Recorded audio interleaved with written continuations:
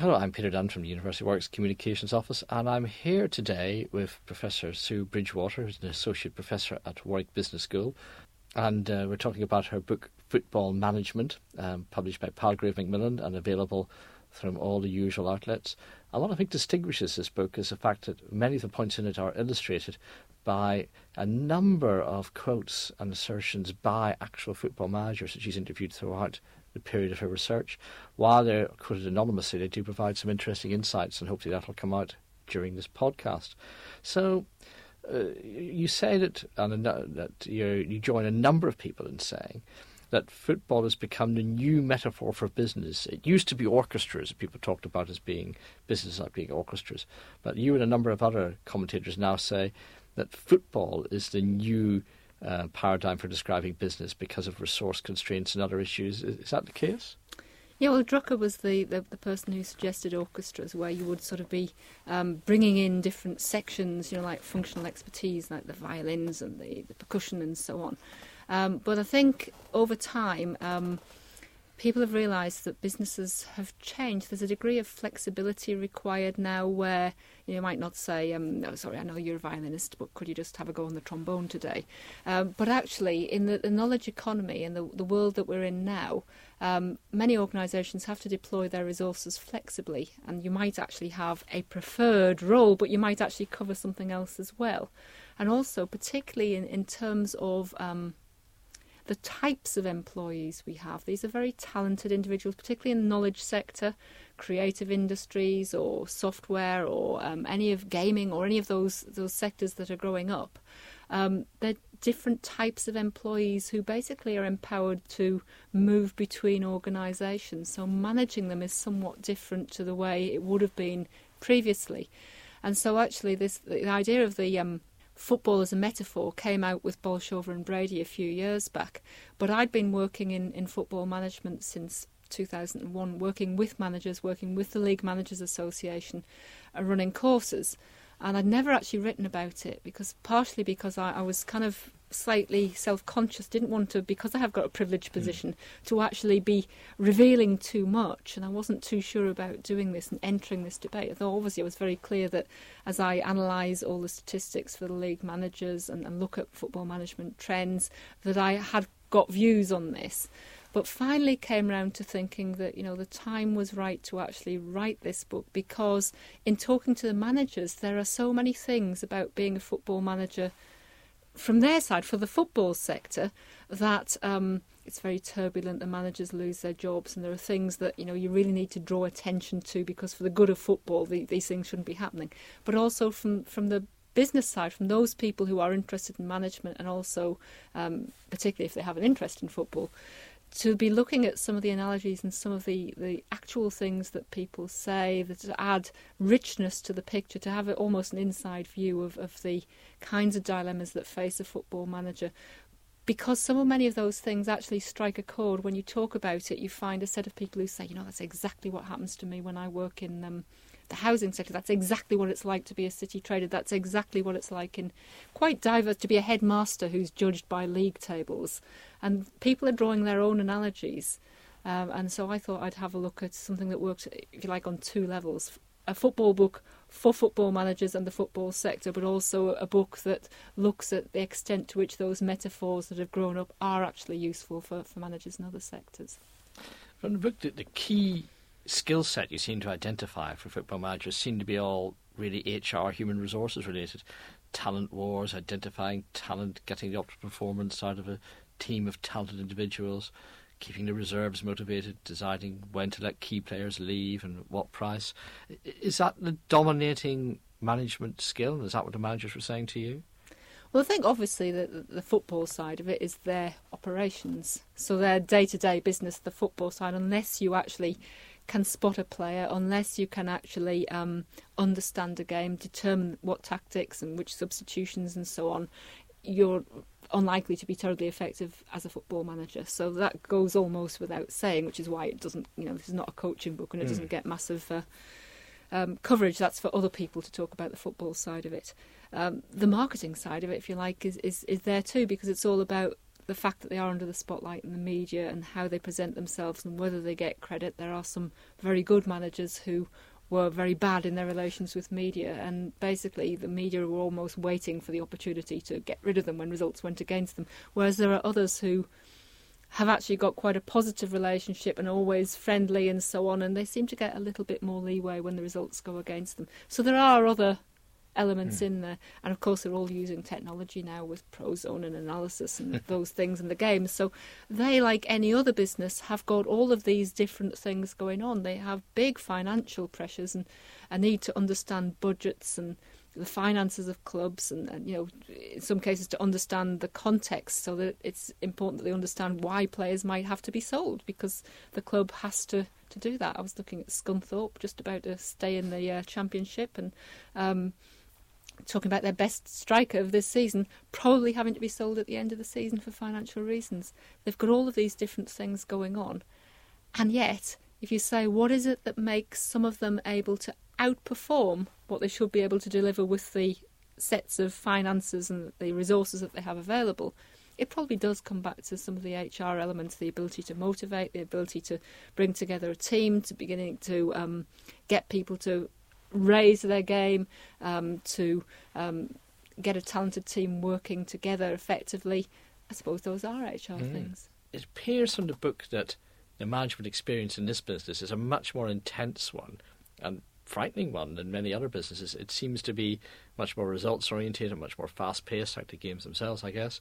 And the individual managers are under particular pressure. You talk about the studies of their heart rates, you talk about their poor eating, you talk about their constant public scrutiny of every gesture.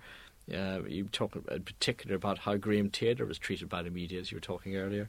And there was an interesting quote at one point where the managers were compared to graduate trainees in the city, as burning the candle at both ends. It was described to me as life in the fast lane, that you're driving up and down motorways, particularly in the lower leagues, not so much in the Premier League, where they're probably on and off planes, around international matches and looking at potential opposition and so on.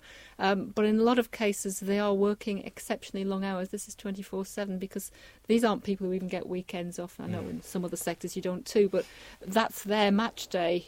Weekends, they might get one day off midweek, but they're probably out watching somebody else's match on that occasion. So this is relentless, and it's very, very high pressure. The thing that I've actually become most aware of in actually working with football managers over the years is the human cost of all of this. I mean, to us it's all kind of almost part of the spectacle. That people bet on which manager is most likely to be sacked first at the beginning of the season, and it's almost as exciting as the match itself. The media, at one point, Roy Keane at Ipswich, they said there were more cameras trained on him than there were on the actual match. So it was less about the sporting outcome than it was about, is he going to be dismissed?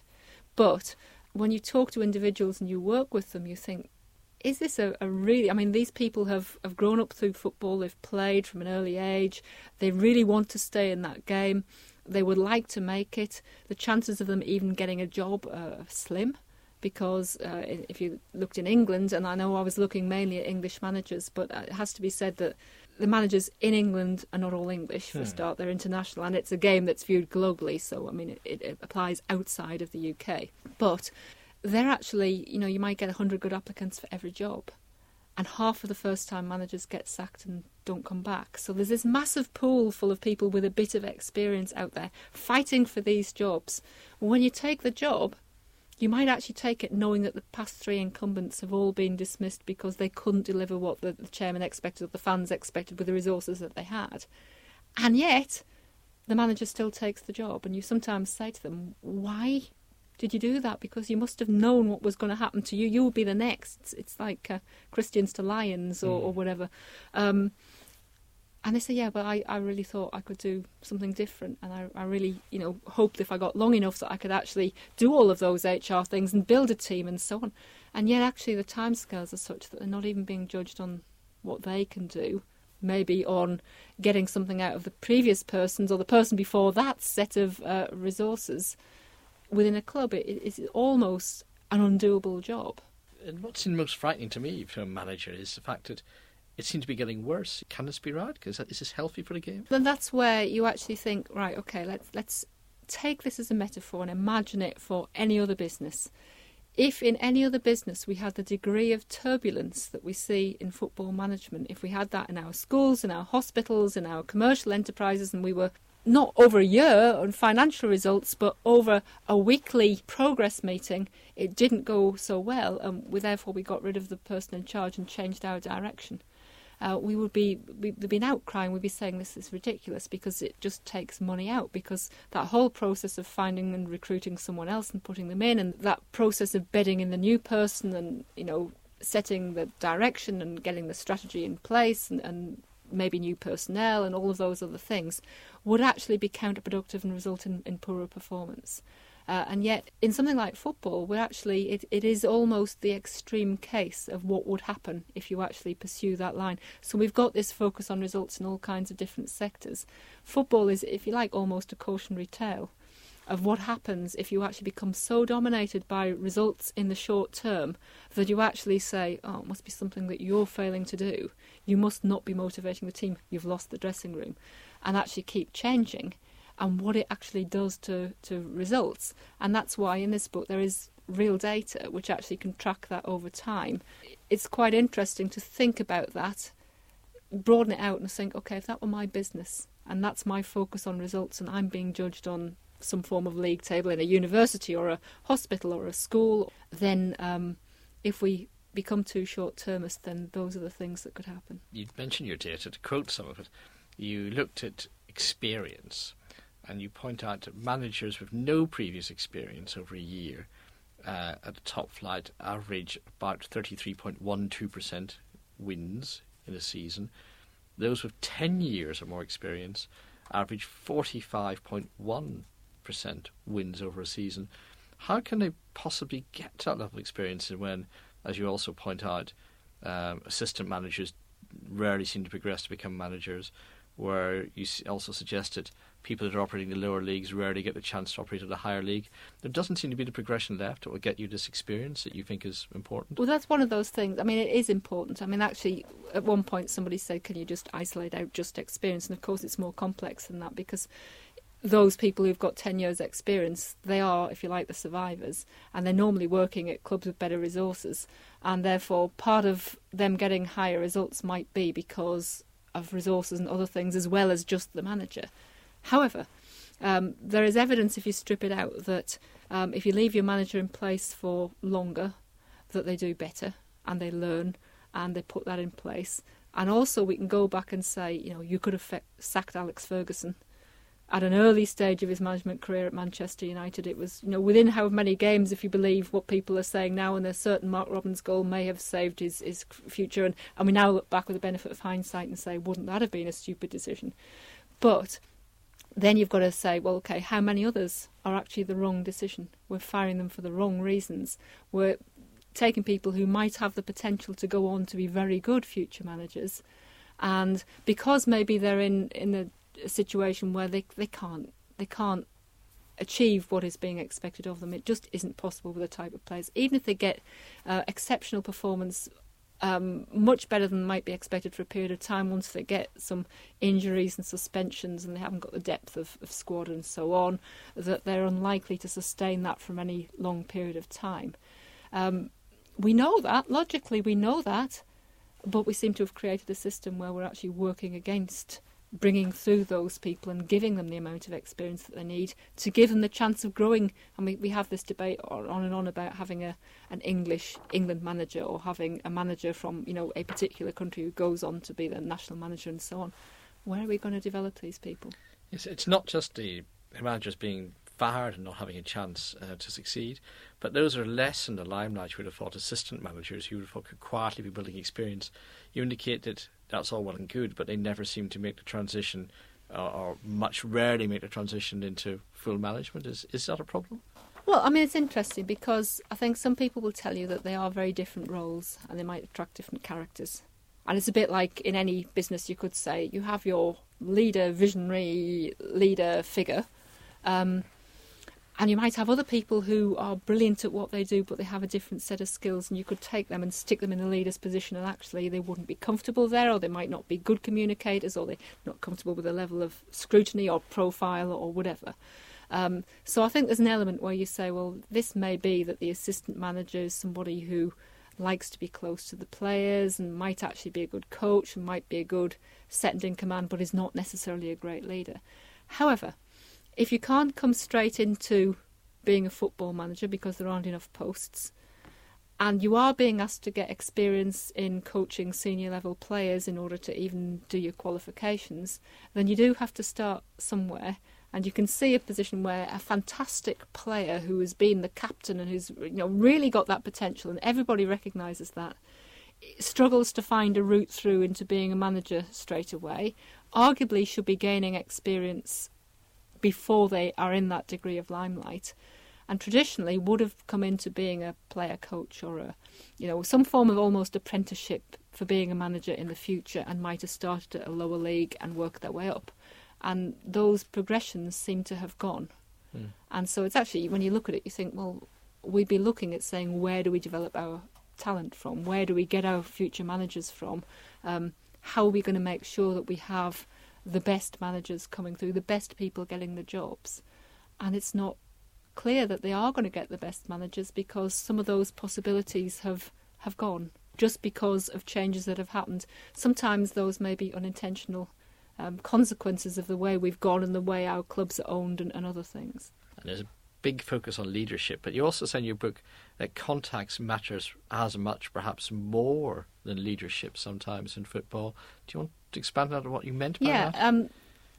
Actually, if you look at the leadership literature, there's people who say it's individualistic and people who say it's context. Individualistic is it's something to do with you as a leader that makes you successful. So, we've gone right through from it's like your characteristics, tall but not too tall, and commanding and all of those kind of things. And then we went, hold on a moment, can't be as simple as that, because you've got people who fit the bill in a lot of those senses but actually aren't good leaders, and other people who don't fit the bill who are great. So maybe it's behaviour.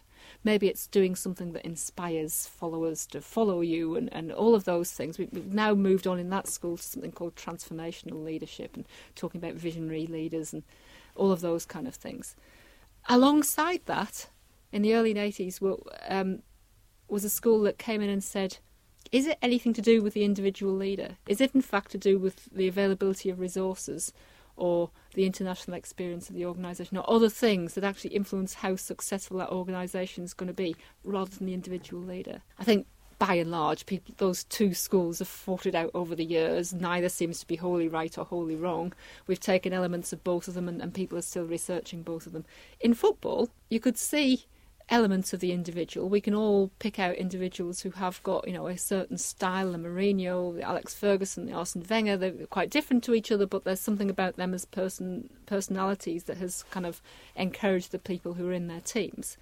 But at the same time, all the evidence from Deloitte and Touche and from other research that's already out there that talks about the role of finance, and says that, teams with better squads do better, which is not at all surprising, because if you've got better players, then you are likely to get a better degree of performance, assuming you're a half-decent manager who can actually knit that set of people together into a team. So there's obviously a number of different things there. Now, some people actually argue that it's entirely down to finance context, so that could also include things like ownership structure and so on. And other people say, no, well, hold on a moment, it's to do with the manager and that personality. And what I was doing was trying to sort of look at the evidence a bit and say, well, actually, particularly at the Premier League, my research seems to support the role of finance, that by and large, all else being equal, people do fall into the league rankings that you might expect.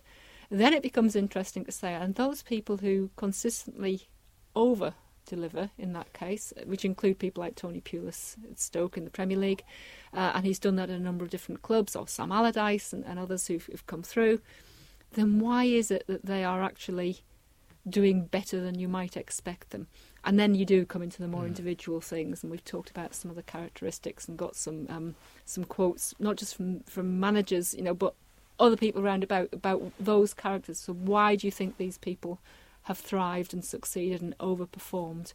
And just looked at what kind of characteristics people come out. And it's interesting because those may be things. It's things like passion, drive, resilience, will to win, and so on. And they might actually be the sorts of characteristics that are important for leaders in all kinds of sectors. As well as context limiting managers and leaders, I get the idea from the book that perhaps the leaders are also being limited by the fact they're not always allowed to lead. But there seems to be so many people now describing themselves as CEOs of the club or non-executive director of the club or director of football, and as the manager, it seems confused as to who's doing the leading or who's making the decisions. And there also seems to be a shift in power, some managers seem to claim, from the manager to the boardroom. Is that a real problem, or is that a real issue for football management as a discipline? I think in terms of the governance of football, it's obviously very complex. It's very political, but then it's very political in lots of sectors. I think one of the things that stands out is obviously if you are a chief exec of a corporation, then you will probably have the ability to make strategic decisions about where that corporation is going. In football, even someone who was a chief exec said to me, I've been a chief exec in other sectors and I could actually make decisions. You know what? In football, I don't really have any power. I'm more of a chief operating officer. I'm doing stadium safety checks. The people who have the real power are the people who've put the money in, the owners, the investors, not the people who are actually running the club. So if you then look at the football manager, who's not, quite often not on the board, might respond to the board. Sometimes you have a director of football who does have a seat on the board, but then you've got a relationship between those two individuals as well. But you might actually have a football manager who effectively then is some kind of functional or operational kind of manager in this structure. They are expected to deliver. They are sacked if they don't deliver. But they might have relatively little ability to influence. So in some cases they are being told these are the resources that are available. That's quite understandable. A business can't live beyond its means. But if what's being expected of them and what they have to work with just don't match up, then it becomes very difficult because effectively there's very little that manager could do that's going to make a difference. Yeah, they can out-deliver for a period of time, but interestingly in football, if you do, expectations and pressures placed when you seem to get higher. Because if you actually get promoted against all the odds with a club, then the next year the fans say, that's fantastic, you should push on, we'll get into Europe next year. Rather than, that was a massive overachievement, well done. It will actually, high. So you look, it's almost a thankless task being a football manager, and you really want to see the people who do well, who are showing their ability to do it, get the opportunities to go on and thrive, but it doesn't always work that way. I want to come down to, you talked about personality earlier, and you indicated a number of different personality types. You seem to be suggesting, as far as football management goes, personality type doesn't seem to matter. You can get extroverts or introverts, you can get passionate motivators, each totally different from the other. Is there no one personality type that makes a good football manager? I don't think there is a personality type as such, so I really honestly don't think it's extrovert or introvert or those things. And there are people who come through and succeed where, others say, oh, that was a bit of a surprise. And I remember sort of reading that Alex Ferguson had said of Mark Hughes, oh, he isn't one of the ones that I would have picked out and seen as a future manager because he was a quiet guy and he sat there. And Mark says, but I was a student of the game and I was reflecting and sort of forming my views on what I would do if I were a manager. And obviously has gone on to be successful. So I don't think it's about personality. I think there are common characteristics. So if you actually look at the types of behaviours and the types of motivation and the will to win, the fact that they're all very competitive, the fact that they are prepared, they live and breathe football and they are prepared to do this, 24/7, body and soul. They really care about when they win. And you hear all of these stories about, they lost a match and it's just not worth talking to the manager that night. And I think that the passion and the resilience that really came out for me, because I kind of look at it and I think, why would you do this? Why would you put yourself through that? And again, talking about types of managers, you point out there's an eagerness from clubs often to hire great players, outstanding players to become managers. But it doesn't always quite work out. You mentioned Bobby Charlton at Preston North End, Maradona with the Argentinian national team as examples of maybe where this hasn't been a terribly good idea. I think we all like to think, and I think chairmen and fans like to think, because somebody was a fantastic player, maybe a fantastic captain, and that therefore, leader in people's eyes, that they will be the ideal candidate to be the manager. This could happen. I think in many cases we have views that suggest that they're more or less likely to be successful because the attributes that might make them successful as a manager could be something different. So, whereas being a fantastic player, it could be intuitive, as in some of those cases. So therefore, the person has great natural skill, but that doesn't mean they can actually communicate it to someone else. But it's certainly individual.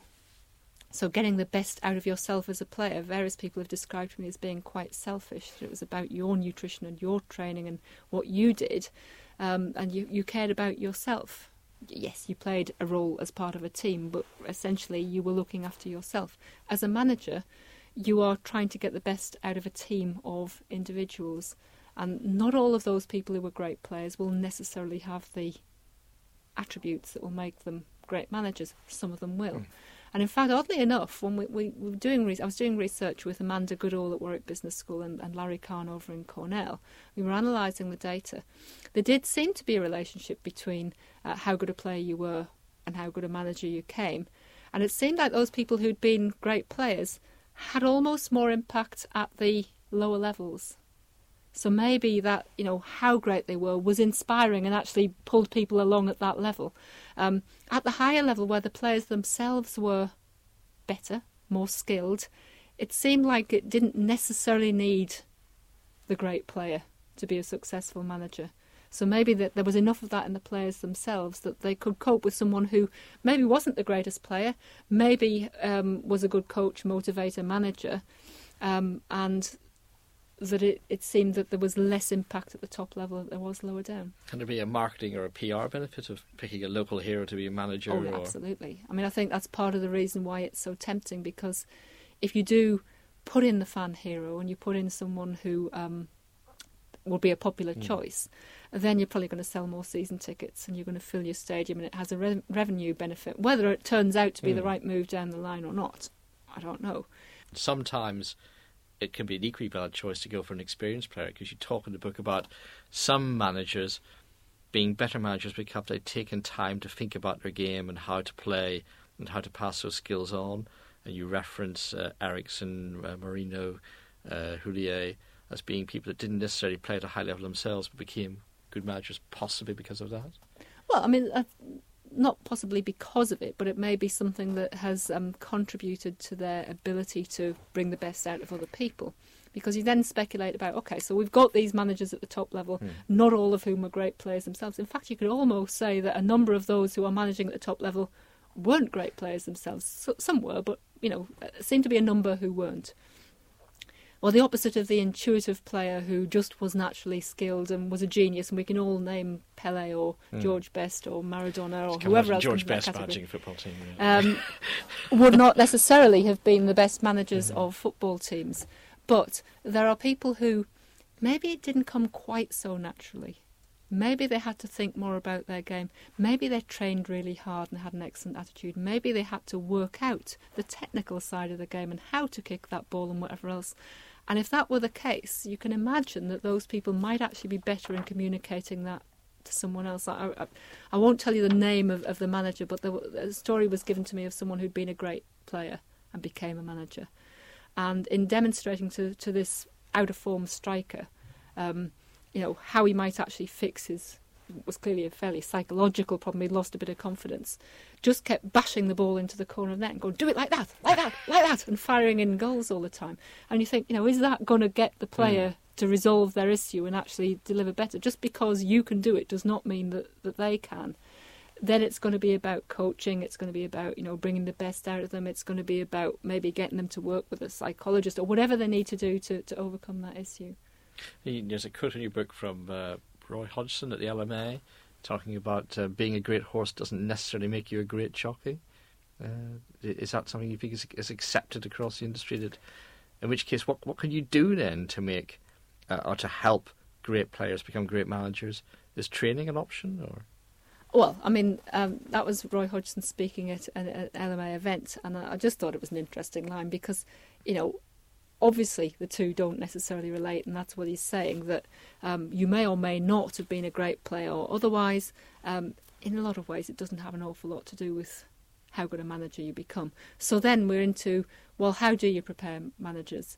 And obviously they should be preparing themselves technically in terms of their coaching badges and so on, but also maybe given the importance of those other things about managing up to boards of directors, about dealing with the pressure, about dealing with the media, all of those other things, so they should be preparing themselves as best they can and learning as much as they can before they actually become managers. If they're getting one opportunity, they should be in the best position they possibly can before they get that opportunity. And somebody said to me that, you will never, no matter how many courses you do, you will never be as prepared, you will never quite understand what the reality is going to be like. But if they're not getting that opportunity through experience, then you've got to try and give them as much or as close to that as you possibly can, maybe in conjunction. Maybe the best combination of all is that you have done all of those things that tell you how you could do this and allow you to practice in a safe environment without, where you can make your mistakes and learn from them. And you combine that with getting your experience somewhere, so that be that as an assistant or be that in lower leagues or however you do that, so that those people can actually sort of develop themselves as managers. You wouldn't put somebody straight in as a chief exec on day one from a graduate scheme. But effectively, sometimes that's what we're doing with football managers. Yes, you mentioned a case in point, Mark Lawrence, who basically fell into football management at Oxford United almost by falling, injured himself, was injured out of the game, and basically made a sudden transition because of injury into managing instead. And you indicate in his book that he thinks that's part of the problem about why he didn't necessarily succeed at Oxford United, because it's such a quick transition. I think there's, not just in football, but in a number of sports, and actually I suppose in a number of professions, the route that you take does have an impact on your success. For example, in football terms, is it planned or unplanned? You get people who are suddenly injured, their career finishes, decisions are thrust upon them, or you've been a great servant at the club and we'd like to keep you, and is there a role that you could fit into, and you either end up on the coaching staff or even, as a caretaker manager because somebody happens to have left at that point in time. And if that's the case, you might hit the ground running and you might be fantastic, but you haven't got much in the way of preparation. You may not really fully have anticipated what that means. I remember Stuart Pearce telling me a story and saying that he became caretaker manager. And this was at Nottingham Forest years ago. And going into the dressing room on the next day, hello lads, and they said, you can't get changed in here because you're not one of us anymore. You're the manager. And they made him go and get changed in the referee's room on his own. And suddenly realising I've crossed an invisible line. I'm now not one of the lads, I am the manager.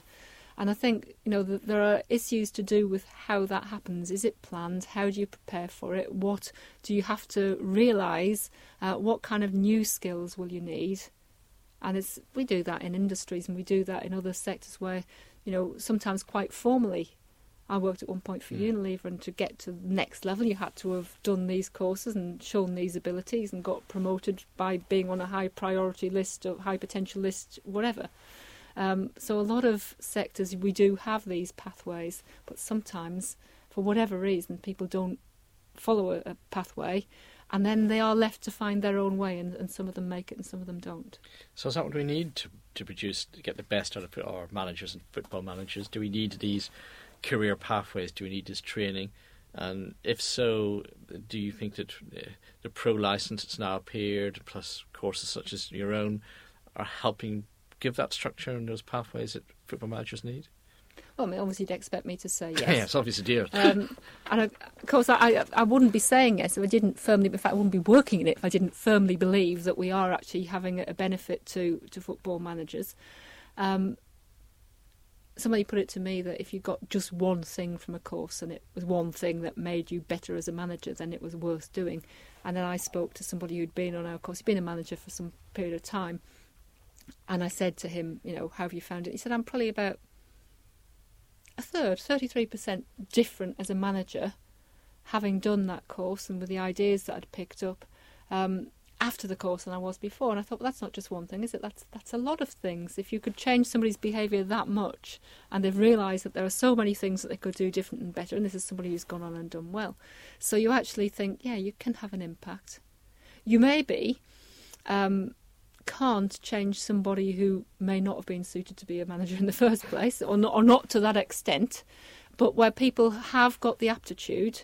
So it's obviously partially about finding the right people out of the game and recruiting the right people and some process of identifying potential and then working through and helping to develop that potential in those people, then I think that's very much what we should be doing. Professor Sue Bridgewater's Football Management are from Palgrave Macmillan. Thank you.